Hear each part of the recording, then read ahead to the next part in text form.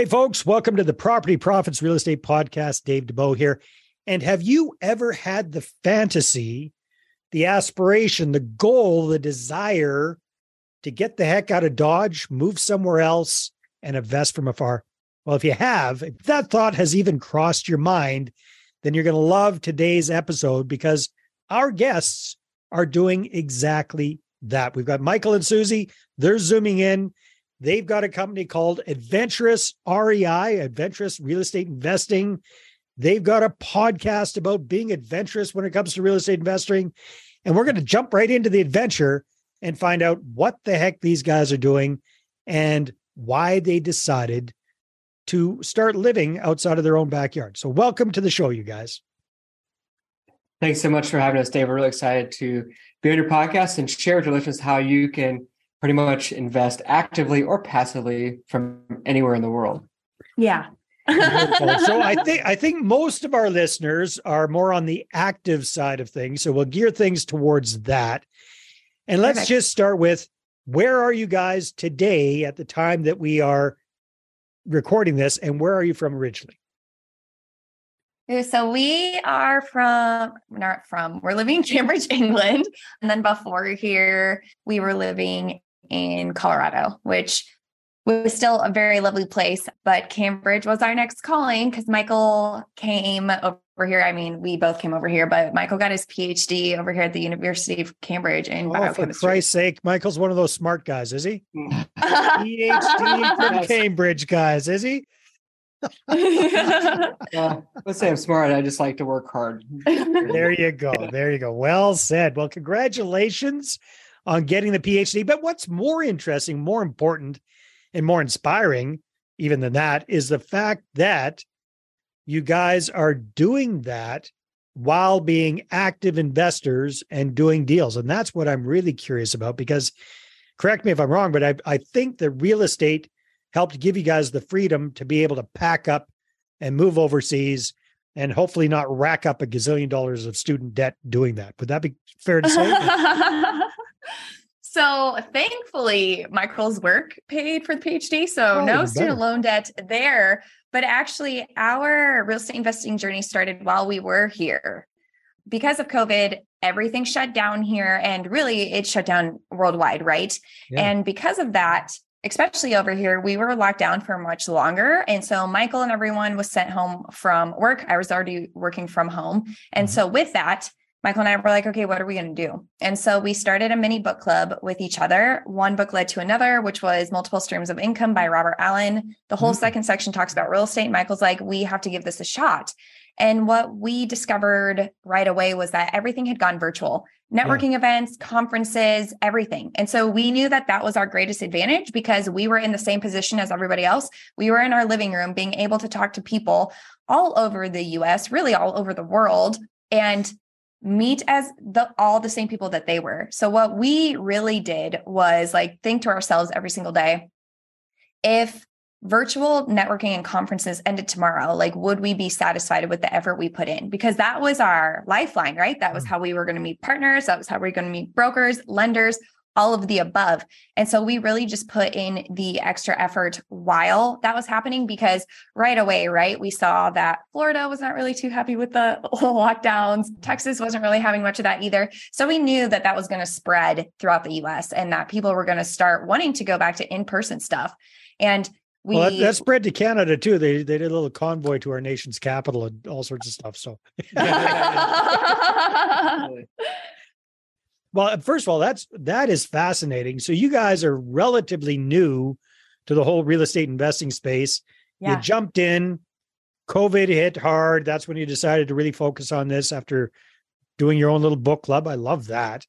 And so let me ask you this. What did you decide to focus on first when it comes to real estate investing? What strategy or style of real estate investing resonated with you most, seeing that you're going to be doing it from afar?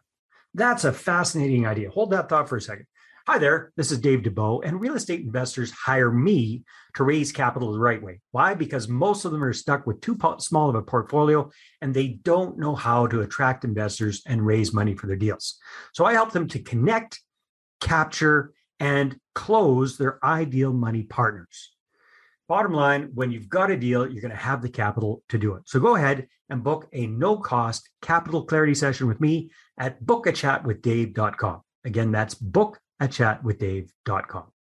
Dave, I think a lot of your listeners might kind of resonate with this, is like a lot of people get their start in single family. And that was kind of our thought process too. It's like, hey, it's just me, it's just my money. Feels safe. It feels safer, right? Air quotes around, safe, right? Yeah. Because it's like, well, if it's only me, or in this case, Susie and I being affected. And so Susie and me being affected. And so that's where we kind of started. And we started looking at how we can, invest in single family. We're going to do like, buy an undervalued home, repair it, rent it out, and collect rent that way. The BRRRR strategy. Exactly. Yep. The BRRRR strategy. So that was the plan. And then it sounds like that's not what came to fruition. So that's what you thought you were going to do. What did you end up doing? Yeah, absolutely. So we actually had like 2 doors under contract that were single family. We're going to do this whole thing. And then a natural disaster kind of came through this city in Iowa. And it was like an inland hurricane, long story, but It made us kind of pivot to something else. Like we didn't panic, we pivoted and we moved on to multifamily. Like that was our 10-year goal, was to get into multifamily. After we accumulated all the single family homes, then we were going to kind of save up the money and then eventually get into multifamily. That was the end goal of this whole single family thing. And so, so you want to do a bunch of single family homes, build up your nest egg, liquidate those, buy some big buildings and kind of do it that way, which is what a lot of people think. Yeah, exactly. And that was our thought process. That was our plan. But after this natural disaster came through, we kind of took a step back. We pivoted towards multifamily because we're like, you know what, let's just go ahead and tackle this now. And it gave us the opportunity to do so. And then after that, it was off to the races. I mean, there was a lot of prep work in between there, but then we closed on our first asset as lead sponsors, 88 units. Since then, we've acquired over 500 units. So congratulations. So let's back up for the mom and pop real estate investors who might not be familiar with syndications, with doing these big kind of deals. Yeah. How did 2 folks that don't have any previous real estate investing experience get into an 88 unit building right off the get-go? What does that actually look like? Did you guys have amazingly deep pockets and you came up with all the money and you bought that sucker on your own? Did you partner with a bunch of other people and you've raised some capital for that deal and you've got a slice of equity in it? How does that look? No, that's a great question. It all really comes back to networking. So because we were showing up every single week, every single day on different networking events, people were taking us seriously. Because people were taking us seriously, we had like small introductions here and there. Yeah. And so finally someone was like, hey, you're investing in Oklahoma. I know somebody who's investing in Oklahoma and I'd like to introduce them to you. And that individual was in the same area that we were investing, but he wanted much larger properties. Mm-hmm. And because he saw us putting in the work, because we started meeting with him weekly and we actually came with like questions and results every week, we then asked him like, hey, would you mind mentoring us on our first deal?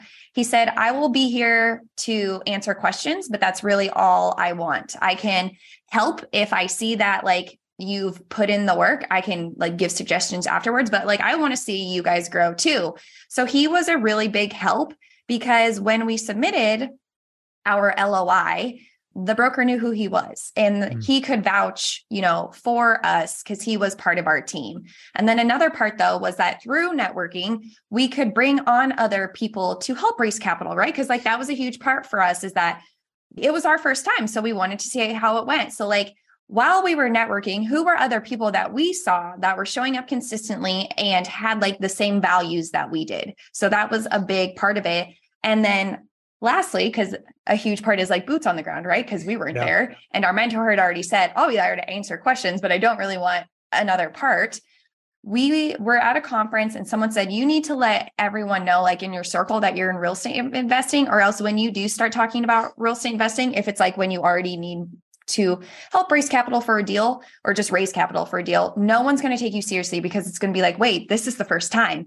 Right. So we put it out there, and somebody that Michael went to school with, undergrad, was like, hey, I am also in real estate now. Like, I'd love to see how this goes. So that like know, like, and trust connection was already there. And that really helped us as well. But so we put it all together. And what the biggest part was that when it came to lenders, when it came to brokers, when it even just came to like insurance or property manager, like, we treated them like people and we kept following up with them so that they knew we were serious as well. And they just weren't a like pawn piece for us. They were very important. We needed to establish that relationship. But then even the biggest part, because I think this is huge and not talked about enough, is that like we interviewed 5 or 6 property managers before we found the one that really connected with us. And like, we are so thankful for that, because our property manager now has been with us for all of our syndications or just all our properties in Oklahoma. And that's a big deal, because that part stresses people out the most really after you close. And like, you don't want to continuously be stressed out just because the person who is watching your property from 9 to 5, Monday through Friday, isn't doing the job that you want them to do. Yeah, very, very well said. So, okay. So unwrapping this first deal, because it's fascinating. That's a very big deal to jump into. First of all, how much capital did you guys need to raise for that property? That's a great question. I think it was like 1.7. Yes. Yeah, 1.7 million we raised for the first one. Yeah. So did you guys, if you don't mind me asking, did you guys put up some of the money yourselves and then raise capital from syndicate the deal and bring on a bunch of investor partners? Yeah. So like between Michael and I and somebody else who's like hands-on day to day, we raised that money together. Cool. We also put in, some capital ourselves. Yeah. 10%, because that's usually what the lender Okay. So it sounds like you got an active partner who's kind of the boots on the ground person in that location or close by. And you guys are part of the general partners on that deal. Is that correct? Yeah, exactly. Yeah. All and right. now, that was how we initially got our foot in the door for this market. And then we realized that we could do most of the stuff that Boots on the Ground was doing. And now Susie goes back. Susie now has left her W-2 back to the States almost monthly. So we are able to pretty much handle everything from LOI all the way through closing and asset management now of the deals that we close on. Yeah, we still have very strategic like partners with us, but we just learned like what partners we need, what their role are, and like how to make the best team, even just for our investors. Yeah. Well, congratulations to you guys. That is a very, very fast takeoff. That's for sure. And now that you're a couple of years in and you've got a lot of doors under management, what do you find is working best? I know you guys have got a podcast, you've got different platforms. What are you finding works best for you guys to generate investors, investor leads, that kind of thing? What's working well for you guys? Yeah, that's a great question. I think the biggest thing, Dave, is getting on other people's podcasts and also having our own podcast, because we do see an uptick of like once a podcast is released that we've been on, we do see an uptick, and we're obviously following the data for our like website and things like that. So we do see that quite a bit, and we get a lot of investors to that. And actually, I think last year, 2021, we were on over 100 podcasts. And so that really helped us. That was our goal. Our goal was to do like 4 a month, something like that. And we ended up just saying, you know what, let's just go to a week for the year. Yeah. 2 a week. Sometimes it was 10 a week and other weeks it was 0. I should have evened it out. That is fantastic. So yeah, that's a great way of getting the word out. That's for sure. Now, if people want to find out more about you guys and check out your podcast, what should they do? Yeah, the best way, Dave, is just to go to our website. It's aventurusrei.com/info. And there is a landing page. So you talked about our podcast, and so there's a landing page. You'll be able to find a link to our podcast, you'll find a link to our YouTube channel, be able to connect with Susie and I on LinkedIn, and then learn all about us and how we focus on a different ROI, which is return on impact.